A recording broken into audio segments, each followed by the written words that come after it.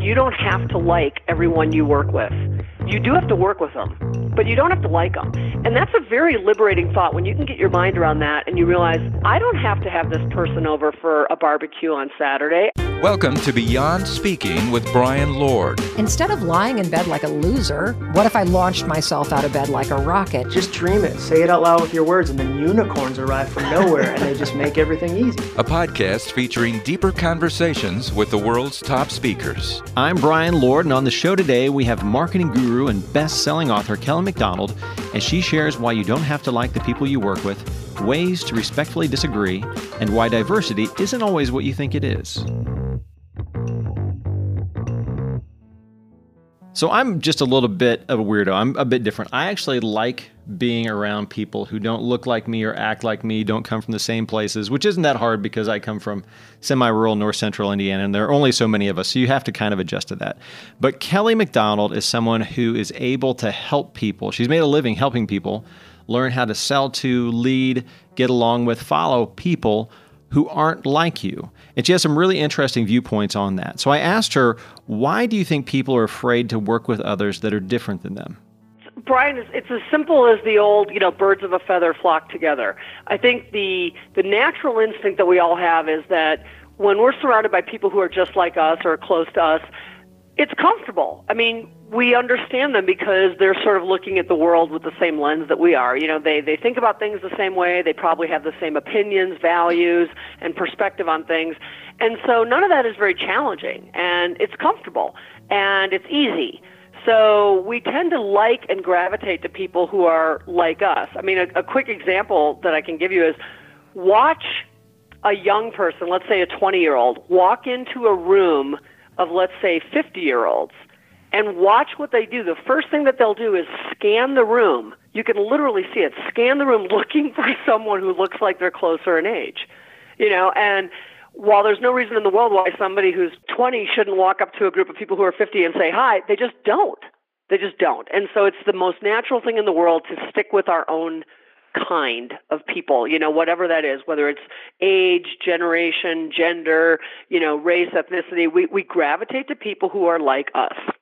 One thing you do point out that I find it pretty interesting is there's a lot more, obviously, racial diversity and some of the others, or gender are some of the things that are really highlighted. But you point out that there's a lot of different types of diversity that a lot of people don't see. My definition of diversity is any way that you can be different from me. And so an example that I'll often give that people can really relate to is, I'm a woman in my 50s who does not have children, and I'm in the minority on that. Most women in their 50s have children. And so I could be the same race as another woman, obviously the same gender. I could live in the same zip code. I could have the same household income, all of that stuff. But if she's got kids and I don't, we're going to really be fundamentally different, Brian, in every way that actually matters. Like the decisions that she makes are going to be different than mine. The pressures and priorities on her as a parent are different than me. And so, we can be very, very different. And the fact that it's just about parenthood or not parenthood has nothing to do with race, ethnicity, and things like that. So I usually kind of run through a list of all the different ways that we could be different. And the list is endless. I mean, it's literally up to your own imagination. But here's some that I usually throw out to people to get them thinking about diversity in a broader sense than just race and ethnicity. You mentioned generations and gender for sure, but also things like East Coast and West Coast or North and South. I mean, if you talk to somebody from the South, there's a very different culture than someone from the North and East Coast and West Coast, right? Definitely. Or like introverts and extroverts. They approach the whole world and people very differently. Or morning people versus night owls. Small business owners versus large corporate executives, pet owners versus not pet owners. I mean, the list goes on and on. I was doing a presentation one time, and this guy yells out from the audience. He goes, "I got one for your list." I said, "What's that?" And he goes, "Google people versus Apple people." And I just cracked up. It's so true. It's so true. So any way that you can be different, or let's take a profession. Someone who's an engineer is going to be very different than someone who's a graphic designer. An engineer is going to look at things in a very black and white, linear? Do things line up? Do they work? Is it functional? Is it efficient? And a graphic designer is going to be creative, and they're going to see possibilities, and there's more than one way to do things. And so we're all different. What do people miss if they avoid working with people that aren't like themselves? There's sort of two aspects to diversity and how to work with people not like you. One is sort of the, kumbaya, we are the world, love your neighbor, that kind of thing. And I get it, and I'm for that. Who's against that? But from a business standpoint, and just looking at it purely from a work standpoint, there are a lot of companies and brands that are really, really trying to pay attention to diversifying their workforce or making sure that their diverse workforce is as productive as can be. And the reason from a business standpoint that diversity in the workforce is very important, and I include diversity of thought in that, not just, again, backgrounds, ages, religions, ethnicities, but just the way that you think. The reason it's so important in business is because diversity of thought at the table brings new creative solutions and ways of thinking of things. And so from the standpoint of business, it's about making sure that you're thinking of all the possibilities that can be had. And in the course of that, you don't want to miss something big. Your listeners probably all know this brand, whether they drink this brand or have tried this brand. I'm sure most people have seen it, and that is Bethenny Frankel's Skinny Girl brand of liquor. And Bethenny Frankel, one of the original housewives, had an idea several years ago that women might really flock to a good-tasting, low-calorie cocktail. And there really wasn't such a thing out there, especially the kinds of cocktails that women like tend to be really sugary, cosmopolitans, margaritas, things like that. So she had this idea for a good-tasting, low-calorie cocktail, and she went to every single major liquor company in the United States, every single one of them, pitching her idea, looking for funding. And every single one of those liquor companies turned her down. She went ahead and forged ahead on her own, found, some angel investors, built the brand, built the product, and 2 years later, she had sold over 400 million cases of her Skinny Girl product, 400 million cases. At which point, of course, the liquor companies start to wake up and pay attention to this and take notice. And Beam, as in Jim Beam, at that point, offered to buy her brand back for her from her for $100 million. The same brand that they took a pass on 2 years earlier. So the brand that they could have picked up for a song, they ended up, good for them. They ended up getting on the train, as it were, but it cost them $100 million. And what I think happened there, and not to be sexist, but just to put it out there, is she pitched her idea to a room full of men. And because most of these liquor companies are headed up by male executives, that's just the way the liquor and beer industries are. And men metabolize calories differently than women. You just do. It's harder for women. We have to watch our weight more carefully. We have to watch what we eat. It's just harder for us. And so I think what happened is she's pitching this idea to these men, and because they couldn't personally relate to it, they were like, I don't know if there's really merit in this product. I don't know. Whatever. They took a pass. And what I believe is that had there been some women in that room, those women might have been, the ones to say, hold up here. Are you kidding? I can have a Cosmopolitan and not blow 25% of my day's calories. Are you kidding? Totally sign me up for that. And so in this case, the diversity is diversity of perspective and diversity of reality, if you will. And so they missed something big initially. They were smart enough to get it back, but often most businesses don't have that opportunity to get it back. So that's the real opportunity that lies with working with people who have diverse perspectives, is they bring that alternative perspective to the table and make you think about something that is not in your framework. There's no way those guys would have thought about that. That's not the reality that they live. So say you're running a business, how can someone be because there's so much you never want to step on the wrong side of things. Like saying you don't want to be too overt and saying, okay, we're going to try and go after this demographic or this demographic, whether it's race, women. Sometimes it seems like it's easier to say men and women, but as opposed to a specific race or ethnicity or something like that. How can you do that in a sensitive way? Because it seems like there's two pulling factors. Like you can say, we want to be equal to everyone in how we approach things, but we also want to realize there are different demographics and different areas that need different things. How can a business person move forward in that way, being sensitive, but also being intentional? Oh, that's a great question. Well, one thing I would say, Brian, is I would respectfully challenge you on your first premise there of, you shouldn't go after a specific demographic group, whether it's race or ethnicity. I respectfully disagree with that, because as a marketing professional, that's something that is important in marketing, is to identify what we call your high potential prospect. Mm-hmm. And sometimes your high potential prospect is exactly a sliver of a broader population. So let me give you a real life example on that. Is I've done a lot of work in the beer industry, and here's a fun fact. Hispanic men drink more beer than any other group, period. More than women, more than blacks, more than whites, more than more than Asians, more than, any other group. Any way you slice and dice demographics, Hispanic men drink more beer than anyone else. So consequently, the beer industry goes, we should definitely be targeting Hispanic men with our Bud Light commercials or whatever. There's nothing wrong with finding that high potential opportunity and saying, we want to market to everyone. We certainly want everyone to drink beer, but our sweet spot is Hispanic men. So we're going to make sure that we're going to do commercials in Spanish, and we're going to also do them in English, but feature Hispanic actors, whatever it might be. There's nothing wrong with that. Where people go wrong, Brian, is where it becomes opportunistic, patronizing, stereotypical, or predatory.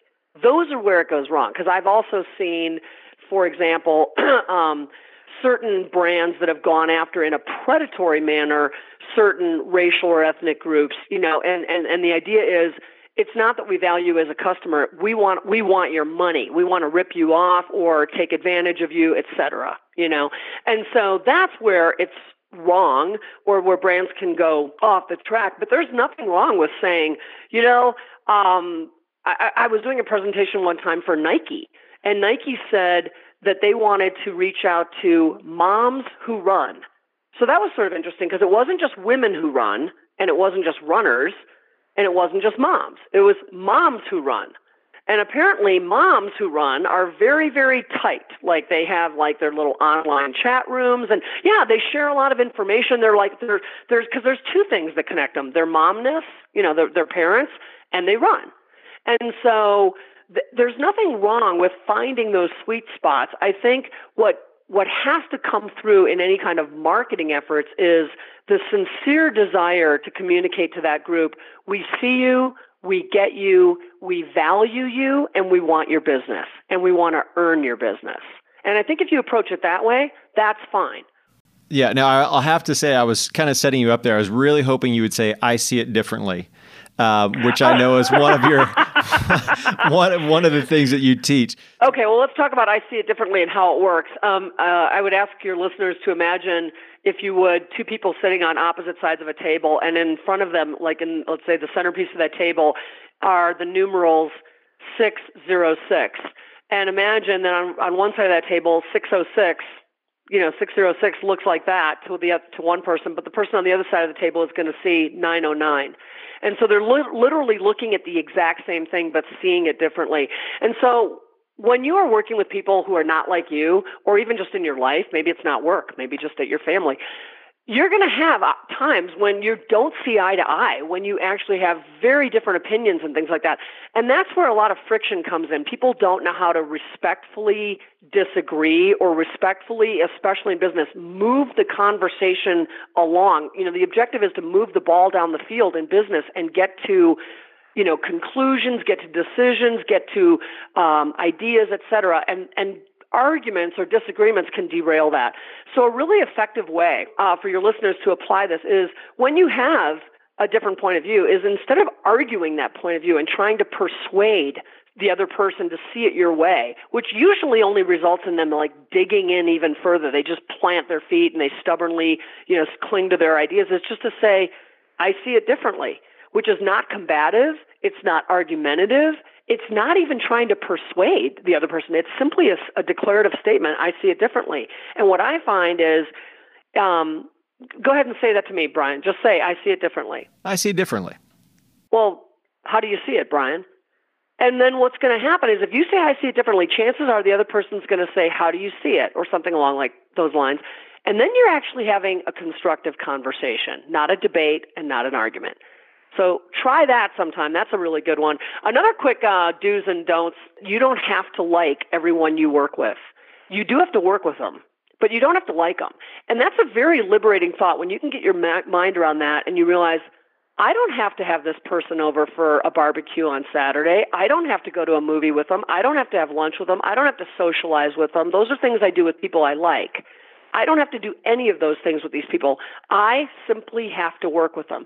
And when you realize that, and you realize that you can just focus on the business, Brian, let's say you and I absolutely did not get along. We're like oil and water. We never get along. Are you a Cubs fan? We disagree on everything. I like the Cubs, but yeah, I don't like the Cubs, and everyone's like, "How can you not like the Cubs?" I'm like, I can't stand the Cubs. So let's say you're a Cubs fan. All we can go with that one. Let's say I'm a Cubs fan. I'm a Reds fan. You're not a Cubs fan. Reds fan. Right, and we're never going to see eye to eye on that. And you think I'm a dork because I like the Cubs, or whatever. At the end of the day, we could set all that aside naturally. See, this is the snideness that comes through. Yes. At the end of the day, though, if you and I were working together on the same team and we had to sit down and do a budget forecast, do you think that we're actually capable of doing a budget forecast? I think we are. Yeah. Our like or dislike for the Cubs has nothing to do with the business at hand. So I can actually even actively dislike you. I mean, let's say I find your views and your values repugnant to me. I can still sit down and do a budget forecast. It's business. I think what I think has happened is, I'm a big believer in diversity and the value of diversity, but I think it's been hijacked in business by a lot of people who think that what that means is that kumbaya, we are the world, love everyone. We're not going to love everyone. And in business, that's okay, because business is about business. Like I said, it's about moving the ball down the field. So you don't have to like everyone you work with, but you do have to work with them. So you have to be professional and you have to be respectful and you have to get the job done. And one of the best analogies that I have on this is I was actually doing a presentation one time talking about that point. And this woman comes up to me afterwards and she goes, I'm on a very informal women's basketball team. We just play for fun, on like Thursday nights or whatever. And she goes, there's about a third of the women on my team that I don't care for. I don't like them at all. And she said, but when we get out there, we get the job done. And it's like, if you've ever known anybody on a sports team, what a great analogy. Or if you've ever known anyone in the military, my gosh, you talk about throwing diverse groups of people together, but it doesn't matter whether they like each other or not. They have a job to do, and they're very singularly focused on getting that job done. So those are two examples that prove that you don't have to like somebody to be effective. You just got to focus on the work. Thank you for joining us for the Beyond Speaking podcast. Make sure to subscribe and leave a review wherever you listen.